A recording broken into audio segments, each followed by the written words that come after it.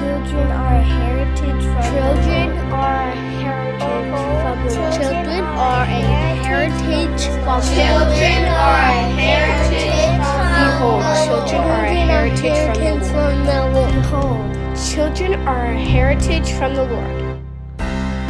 Hi, everyone, and welcome to the Abolishing Missouri podcast, where we believe children are a heritage from the Lord, and we are working toward the complete and total abolition of abortion in Missouri. I'm your host, Brandon. This is episode 3, and as of the day that this episode is released, we are quickly closing in on 1 month since Roe v. Wade was overturned. And yet, as the movie says, babies are still murdered here in Missouri. And so we want to know, why is that? Why is that? We were told Roe v. Wade being overturned would take care of it, and it hasn't. Why is that? Ultimately, it's because there aren't enough people who believe in the complete and total abolition of abortion. At least not enough people who believe in it and act on it, which we know means ultimately they don't really believe it. So today then is the episode that in many ways should have been our first episode. We're kind of backtracking, as I said I wanted to do, because we know that the first step in abolishing abortion is helping people to understand why that is the mission, why that must be how we approach this, why it's the only logical and much more importantly, the only biblical position to take. So that's what we're doing today. Today, we want to tackle the subject of what it means to be an abolitionist. So I've got with me today Kevin Myers, who also serves on the executive board for Abolish Abortion Missouri. Y'all are going to think that we only bring on people who are in the executive board, and that's not true. We'll have other guests at some point in the future, but we wanted to, one, introduce everyone to those of us who are on the board, and two, we want an opportunity to set the stage and kind of lay the foundation for what it is that we're doing and where we're going, both with this podcast and with the mission, which is obviously 10 times more, 100 times, 1,000 times, trillion times more important than a silly podcast. So I've got Kevin with me, and we just want to ask the question, what is abolitionism? So before we jump into the question, Kevin, tell me and tell everyone, our listeners, a little bit about yourself, who you are, what you do, and especially how you got involved so heavily and so greatly in this fight for preborn babies.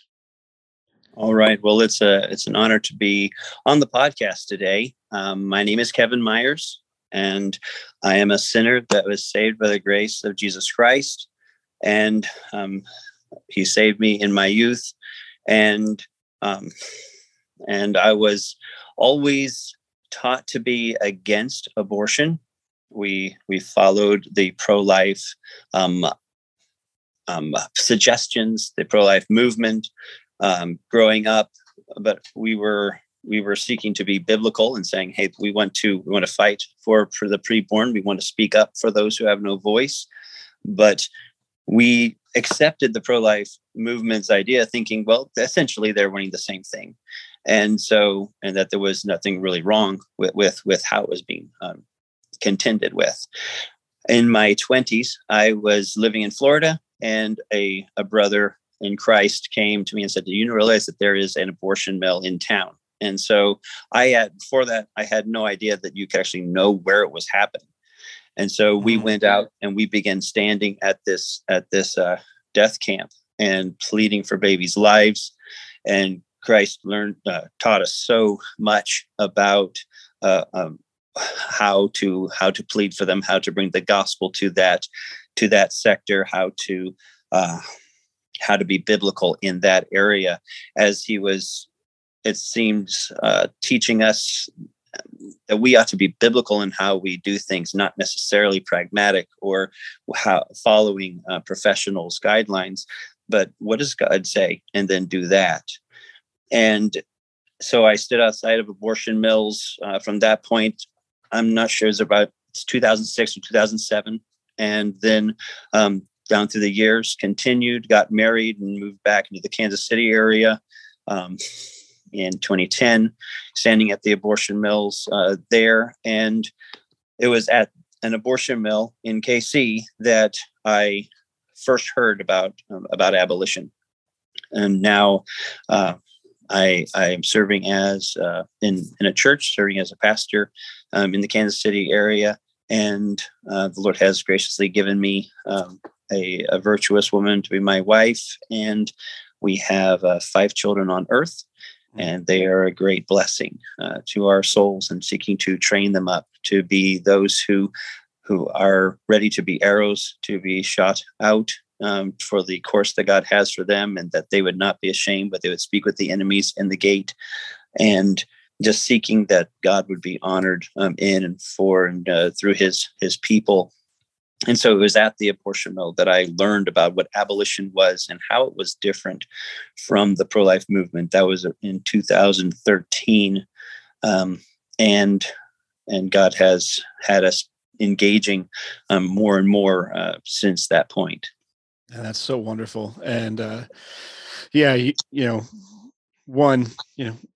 think just about everybody on our executive board has lots of babies. It's not a requirement. It just seems like it's worked out that way. We really do love children. It's wonderful that you have 5. Remind me their ages. I'm asking you this. This is you and me talking now at the moment, but right. Yes. Remind me their ages. Sure. Our oldest, Tirza, is 10 years old. And then we lost a little boy in between, William. And then our next is Edward, who is 8 now. And then Philip, who is 6. And then we have twins who are about 4.5 right now, Isabel and Henry. Man, that's wonderful. Wonderful. Well, you congratulations, by the way. Thank you, brother. Something that I do sometimes when people will do something nice for me, it's something even silly, like they might just hold the door for me, and I'll say, may God bless you with many sons and daughters. And I get some really weird looks when I do that. What a blessing. Amen. That's so precious. There's something about having seeing the value of the fruit of the womb that God gives, and you get used to having them and addressing with them in mind. I remember just walking by. I was at work, just pulling 2 trash cans with me, and someone needed to come by, and I said, "Oh, excuse us." Then realized, no, I'm not holding my children's hands. I'm holding 2 trash cans. That's fantastic. That's wonderful. Well, you hit you already started touching on the fact that when we say abolition, I'm guessing that especially right now, most of our listeners know the distinctions, but we're trying to spread this message far and wide that abolitionism is distinguished. We distinguish ourselves even not only from those who are pro-abortion, but also from those who maybe we could say establishment pro-life, because, you were outside, Planned Parenthoods and abortion mills and things like that before you knew the term abolition. There's a lot of people who have never heard the term, sure. who call themselves pro-life, but who would actually agree more with us and what we distinguish ourselves in. But there is definitely a way of thinking and acting about abortion that, unfortunately enough, is very peculiar to the pro-life movement, and it's something we deeply disagree with, and of course we would say God disagrees with it. So talk a little bit about that. Kind of paint with a broad brush the overarching differences between abolitionists like us and the kind of establishment pro-life, pro-life industrial complex or whatever, okay. Sure. Okay. Well, the thing is that the abolitionist mindset, the perspective is different from the by and large pro-life perspective and practice is different because the two have different foundations. They have you have on the one side the pro-life movement, which is very well known, is rather established, has its certain level of professionals, the people that have been doing this a long time. So if someone says, I realize abortion is wrong, I want to oppose it, I want to speak up and do something to help my preborn neighbors, then they will many times just automatically go to the pro-life movement and then learn what they can do over there and just join in what is already happening with those organizations, and hear and learn from that leadership how they can oppose this evil. But the thing is that much of what is being taught, there are things that are true, that are very useful and helpful, but many of the principles, the perspectives, and the policies that they use are actually not based in Scripture. They're based in secular thinking. They're based in a pragmatic mindset of, well, we're going to do what the experts say are going to be effective, and this is what actually works. And much of the pro-life leadership and the movement itself is driven by people who actually are not biblically based Christians. They espouse other religions outside of the gospel and outside of the authority of the Word of God alone. And so it would make sense that there are going to be some things that they're going to accept because they want to make such a big tent that they can say, oh, well, are you against abortion? Then it doesn't really matter why you're against abortion. You can be an evolutionary pro-lifer or a Mormon pro-lifer, Catholic pro-lifer, Jehovah's Witness, and they want to make a big tent and gather everybody together. So they're going to be more likely to be more vague about what the truth is, because people have all sorts of authority claims. And they want to just have everybody together. Let's all work together and ignore the fact that we're all standing on shifting sand. Yeah. And so many Christians who are wanting to follow the Bible are dedicated to the gospel. They will often find themselves in that group because they don't know there's another group. They don't know that there's another way to look at it. And so they might say, well, hey, I'm against abortion, and so I will join this group.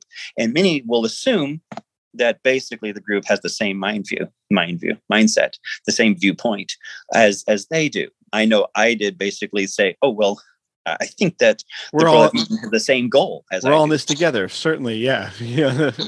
Surely they want abortion abolished just as much as I do.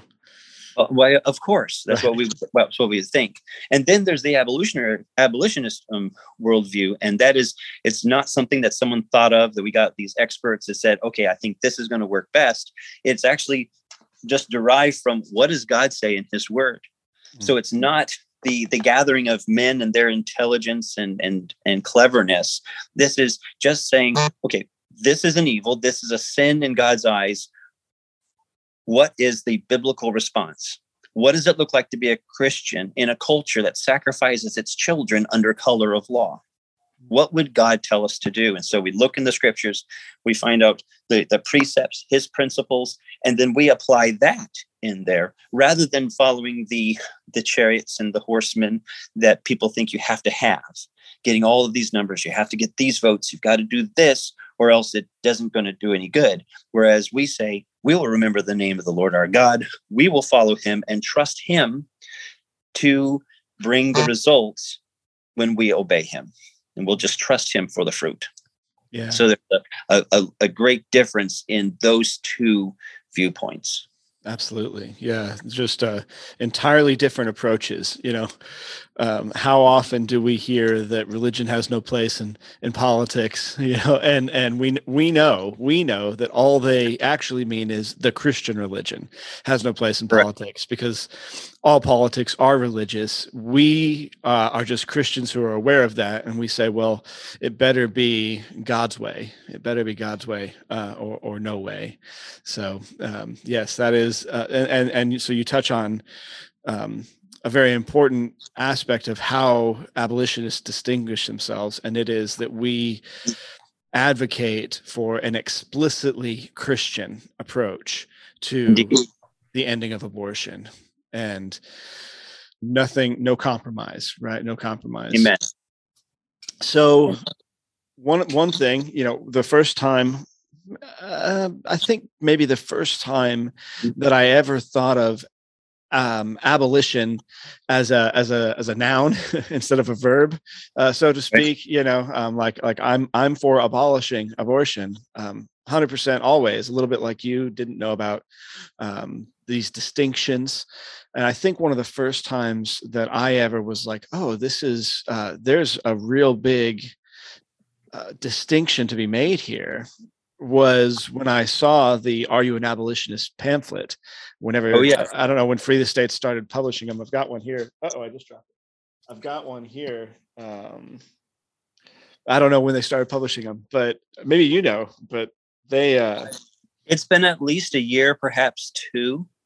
Okay, well then it was longer. It was further back than that, so maybe it was an older one. I don't know, but anyway. Yeah, there was an older version of it, the older edition. So okay, maybe that's what it was. Because it was only about 4 years ago, 3-4 years ago. My views on abolition have never changed, and on abortion have never changed. Even a distinctly Christian approach to it, but calling myself not pro-life. I am not pro-life. I am an abolitionist. This definitely is more recent for me. And one of the things in that pamphlet that was striking to me was how well it laid out the biblical case for how a Christian ought to approach this. And it's called the 5 tenets of abolitionism. It's the only, it talks about the only consistent Christian position on abortion. So I wanted you maybe to walk through, I want us to walk through all 5 of them. We could probably spend an hour on each of them. Sure. And I'd like to really hone in on the fourth tenet, or sure. you told me earlier before the show that they sometimes organize them differently on different websites, but that the approach that we're taking to abortion is an immediate and uncompromising approach. Right. I'd really like to hone in on that because that drives more at the distinctions between abolitionism and the pro-life movement.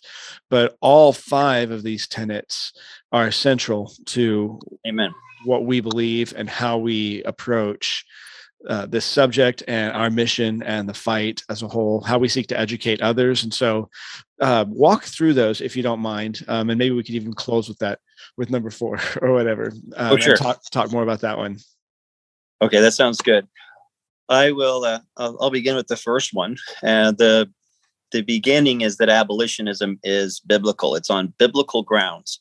And this might seem obvious to Christians, which it should be. That should be the understanding that we're going to follow this because of what the Bible says.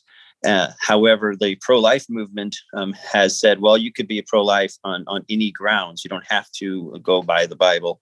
And many times people who say, yes, we're against abortion on biblical grounds, then they'll oppose abortion. They'll have actions without testing by the scripture. Is this the biblical way to do it?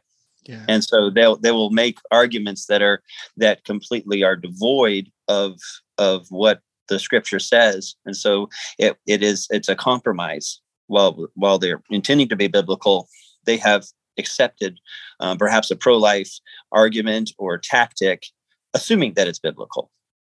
And we want to prove all things and see what is acceptable unto the Lord and follow him. So we want to have the scripture as the foundation for what we do. And then that is actually undergirds all of the other of the tenets of abolition. That should be the basis. And so we are going to be biblical. And we'll see how that builds on, because we come to the next one. The second tenet, depending on how it's ordered, is that abolitionism is gospel-centered. And the gospel is according to the scriptures, is what God has said. So abortion is sin. The true answer to sin is the gospel. So we bring the gospel into conflict with the evil of child sacrifice. And we do that when we are talking with people in conversations about abortion, if we're standing at the abortion mill, when we are engaging even with legislators, when we are preaching at the rally, we do not shun to give the whole counsel of God. We do not hide the gospel from the person who's hearing. And that's very different from the at-large group of the pro-life movement. It has been a common practice to not share the gospel when you're talking about abortion, because the focus is we've got to turn this person to become pro-life, maybe they'll consider not being for abortion. And so they'll try to use other means to pull at their will or in their minds, their intellect, to try to turn away toward a more pro-life view, because that's the focus. And many times, even Christian pro-life groups, I've been to trainings where they have said, keep the gospel in your back pocket and don't take it out, or else it could distract from what the main thing is. Keep it in the back pocket. And if they bring up spiritual matters, then you can pull it out, and then you can talk about the gospel and why you believe that. Man, and what a tragedy. Just the idea that being pro-life would mean that we sentence people not just to death, but eternal death by refusing to even bring it up. That's just appalling. It is so grievous. And when I'm standing at the abortion mills, I've been told by people, even Christians, you should not bring the gospel up. You should not call abortion sin, because that could turn people away from listening to you. And the thing is, you just want to save the babies. And I'm thinking, but I am to be following what Jesus says. I don't follow this expert or that professional. I follow Christ and his word. And he tells me to speak the truth in love. He says, go into all the world and preach the gospel to every creature. And that was when I first started going to the mill. That was why I went. That was the first reason, was because God told to preach the gospel to every creature. And these mills are in the world, and there are creatures there. And so that was one of the main things pushing me to be there. And so I have to obey God rather than man, and they need the gospel. And so I'm not going to hide it from them. I'm not going to hide the fact that I'm a Christian. I'm going there with the gospel as an ambassador of Christ. And I have found that going to people and engaging about abortion is one of the easiest things to springboard to the gospel from. Yeah. I'm talking about abortion. It just goes right into the gospel.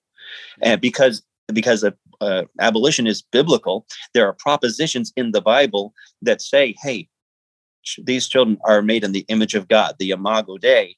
These children are made in God's image, and they're being slain in the place of the incarnation, where God the Son took on humanity, where the Word was made flesh and dwelt among us. That is where children are targeted with violence more than anywhere else.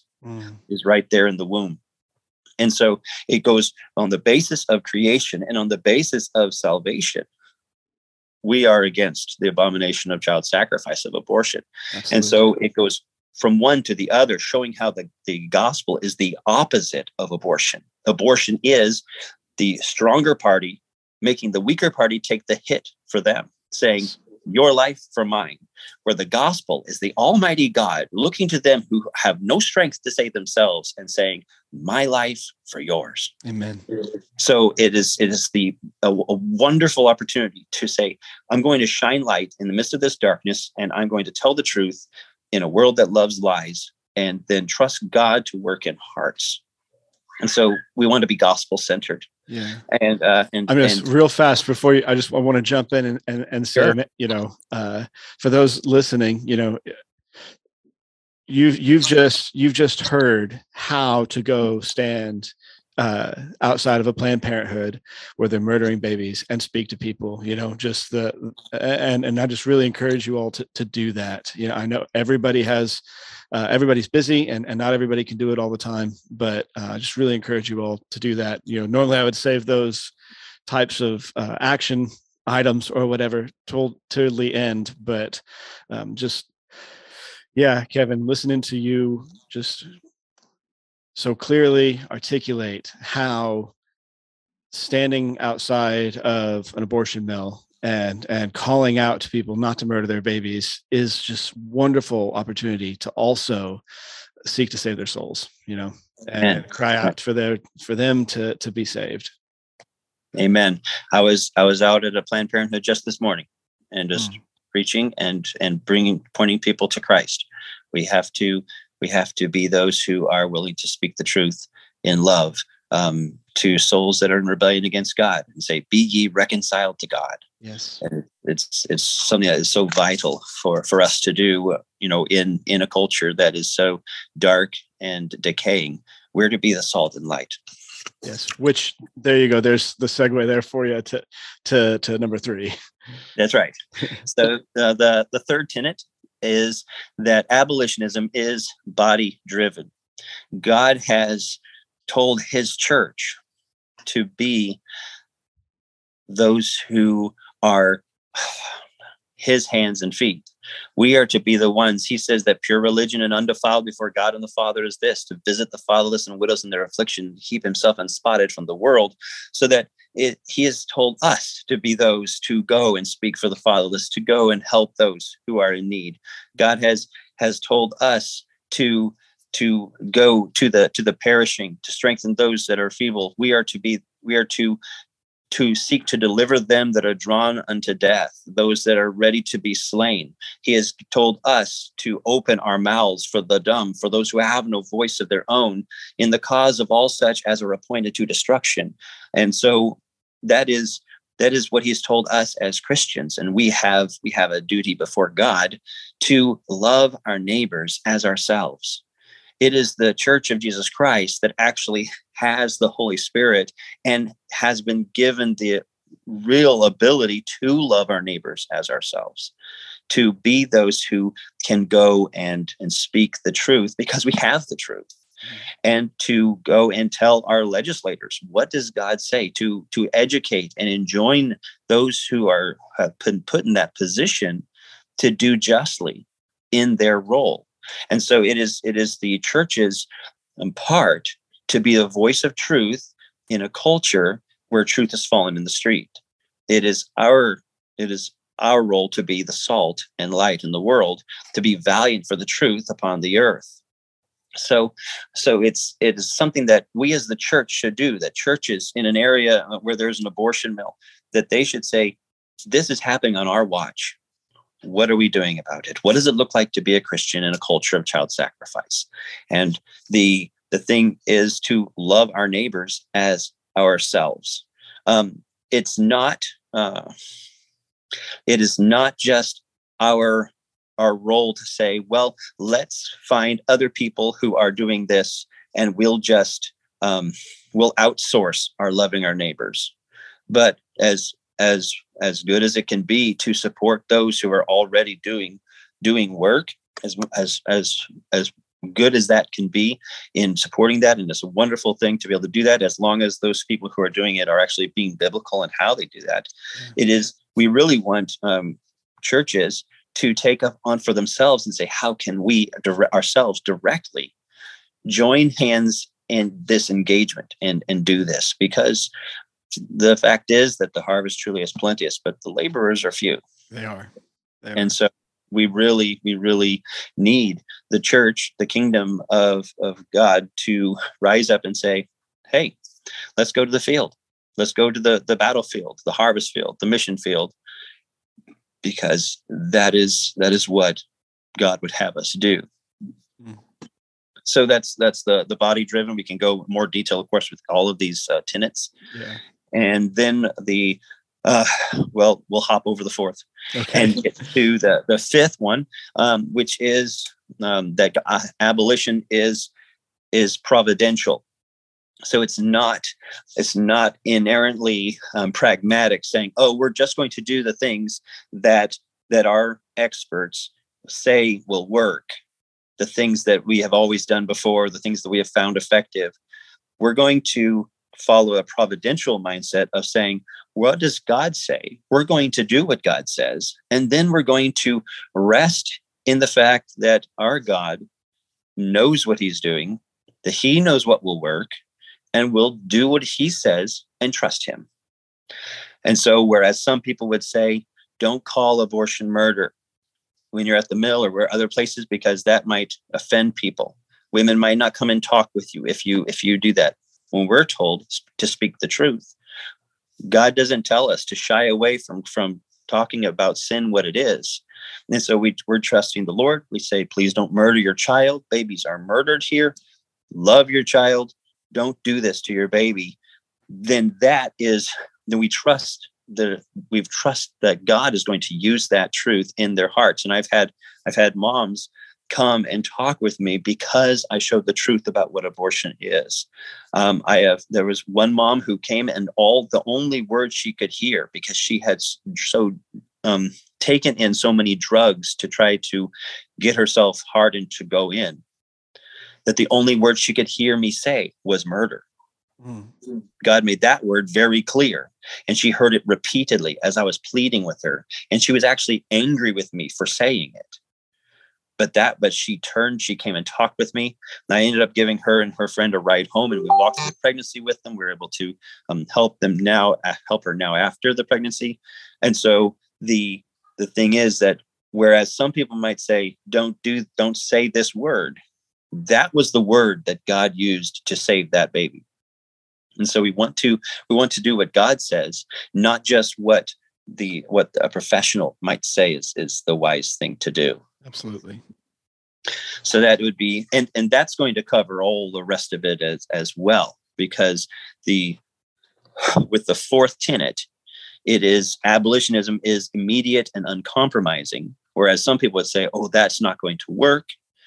We say, well, we follow the God of all knowledge, who knows the truth, who loves these babies more than anyone else does. He's the one who created them, and he's the one who tells us what to do. And so we follow him and trust that he will do justly. Shall not the judge of all the earth do right? And so we trust him and we obey him.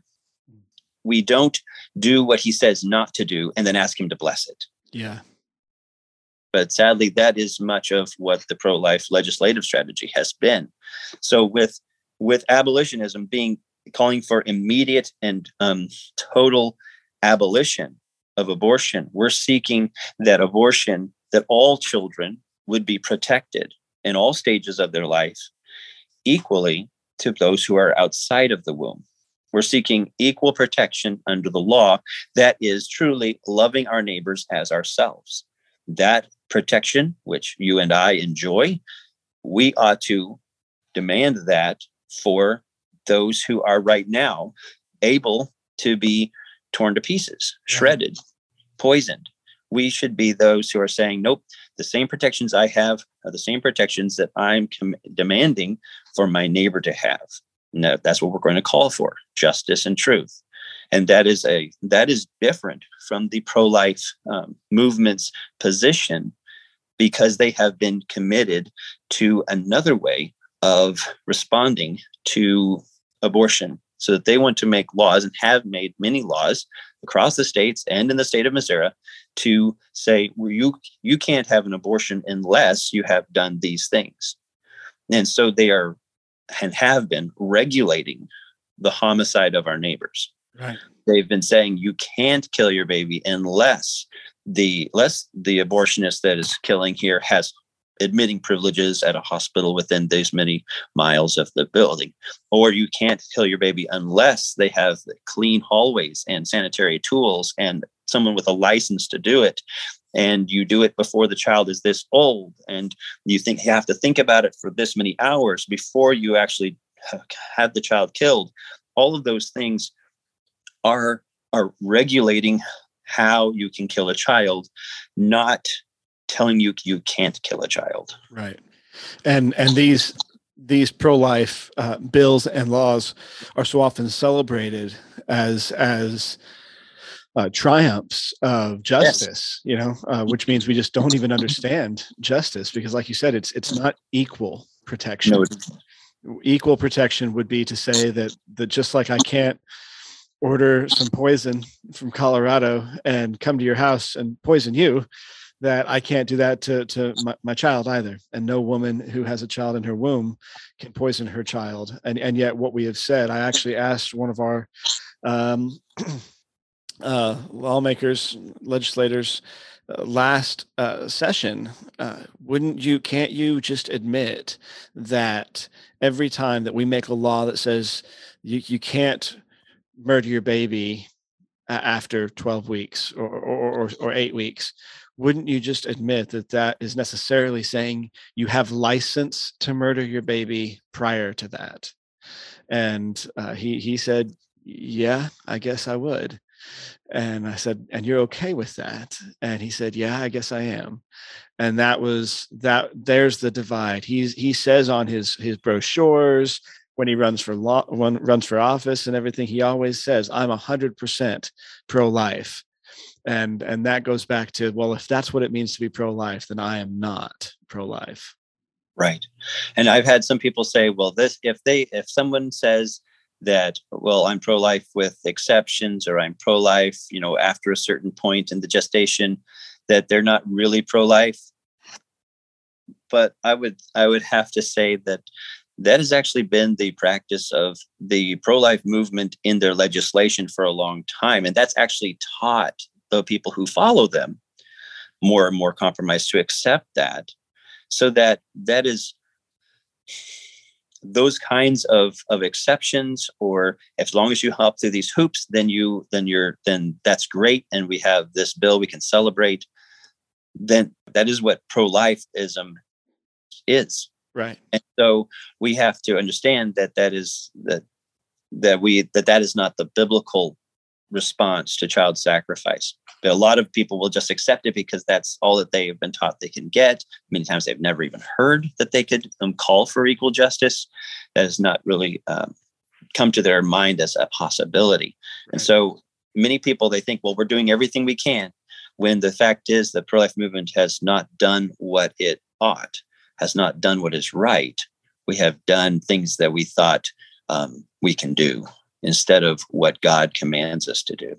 Yeah. And I would love, to dedicate one day we will, provided Sure. This podcast gets to spend a lot of time, but I would love to dedicate an entire episode just to the problems with incremental laws, all the problems, how, we've talked, you and I've talked before about, when we push the time that you can murder your child backwards toward 12 weeks and then 8 weeks and then 5 weeks or whatever, are we really stopping babies from being murdered, or are we just are there just more pills that you can poison your baby with being sold and things like that? Right. So I'd love to talk about all that at another episode at some point, but sure, you're hitting the nail on the head that ultimately what distinguishes us is every approach that is unprincipled and unjust is wicked, we say, and therefore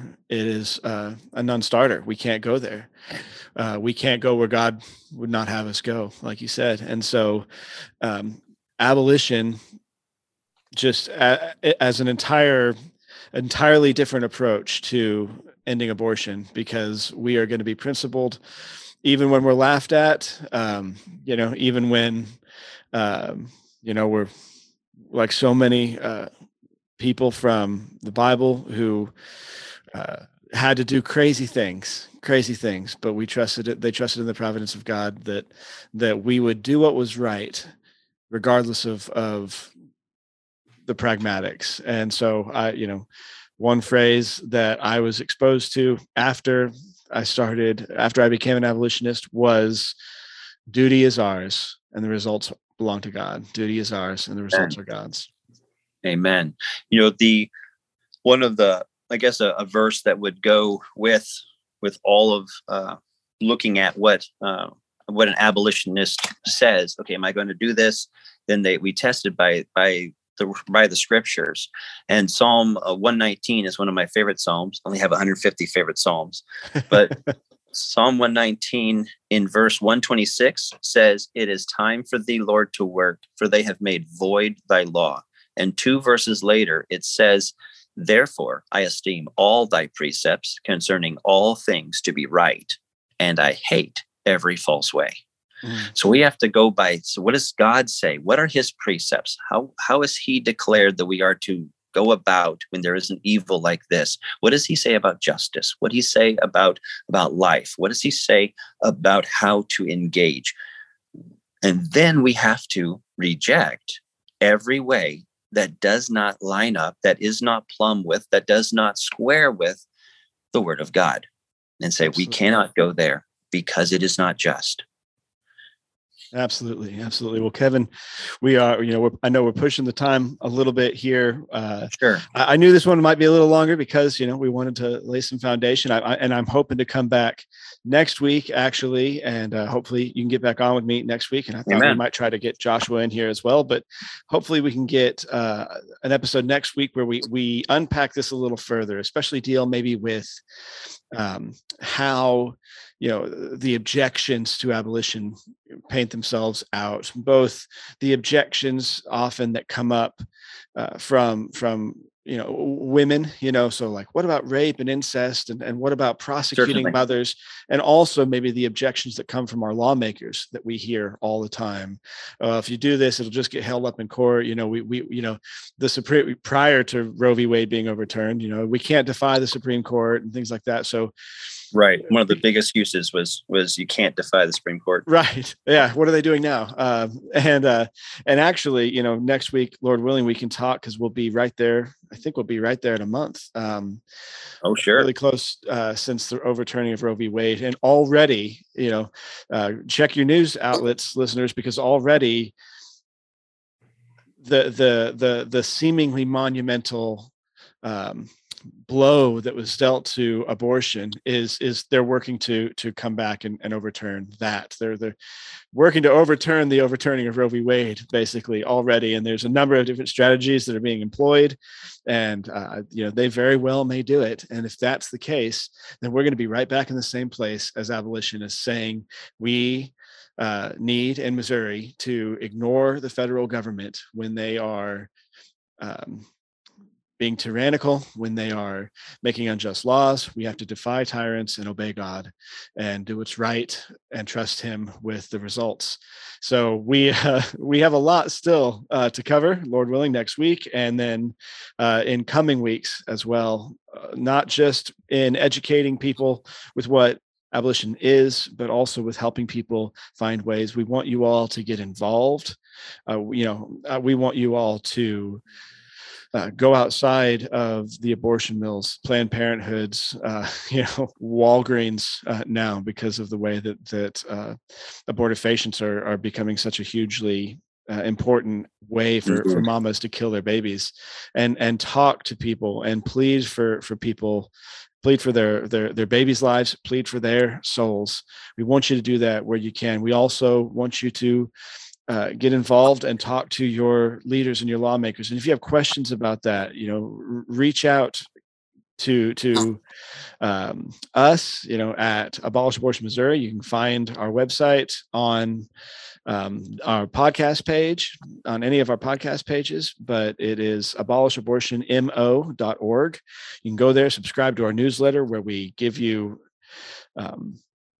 to-do lists and actionable items. You can also just send us emails with questions or ways that you want to get involved, and we can help you. We can connect you with other people, even in your area of Missouri, or, Amen.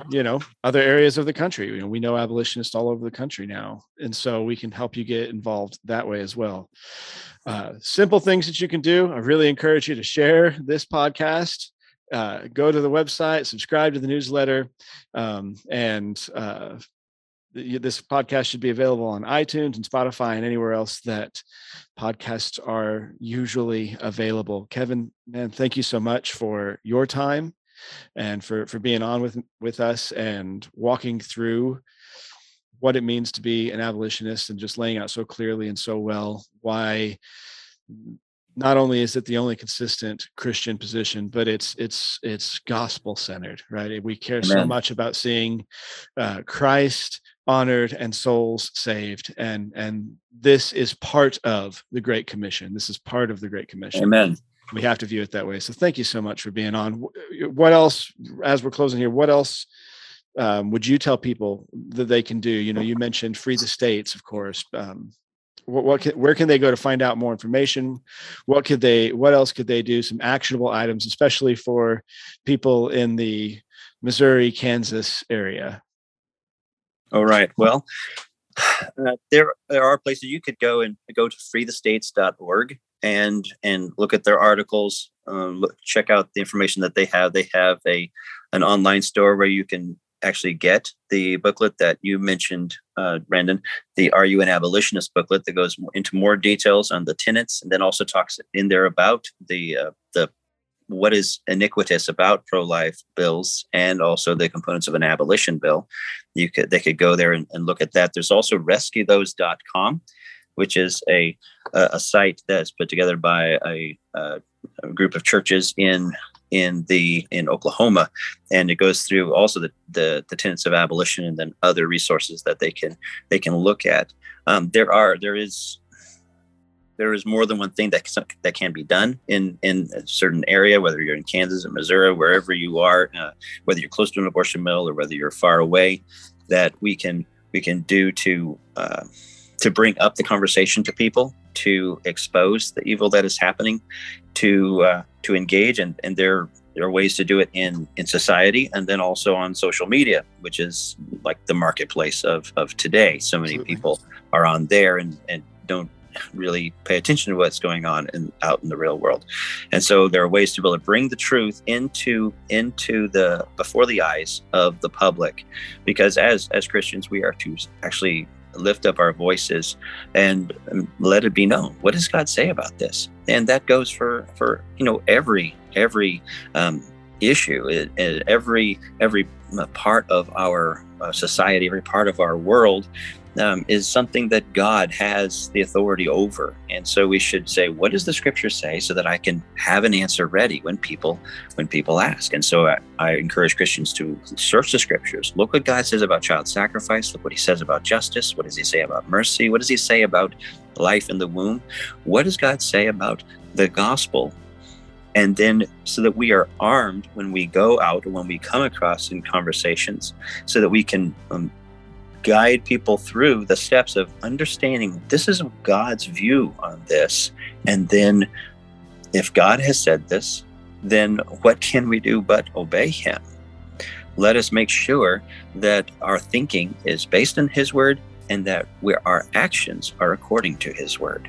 And then watch what God does. Absolutely. So learn the truth and then find ways to bring it out.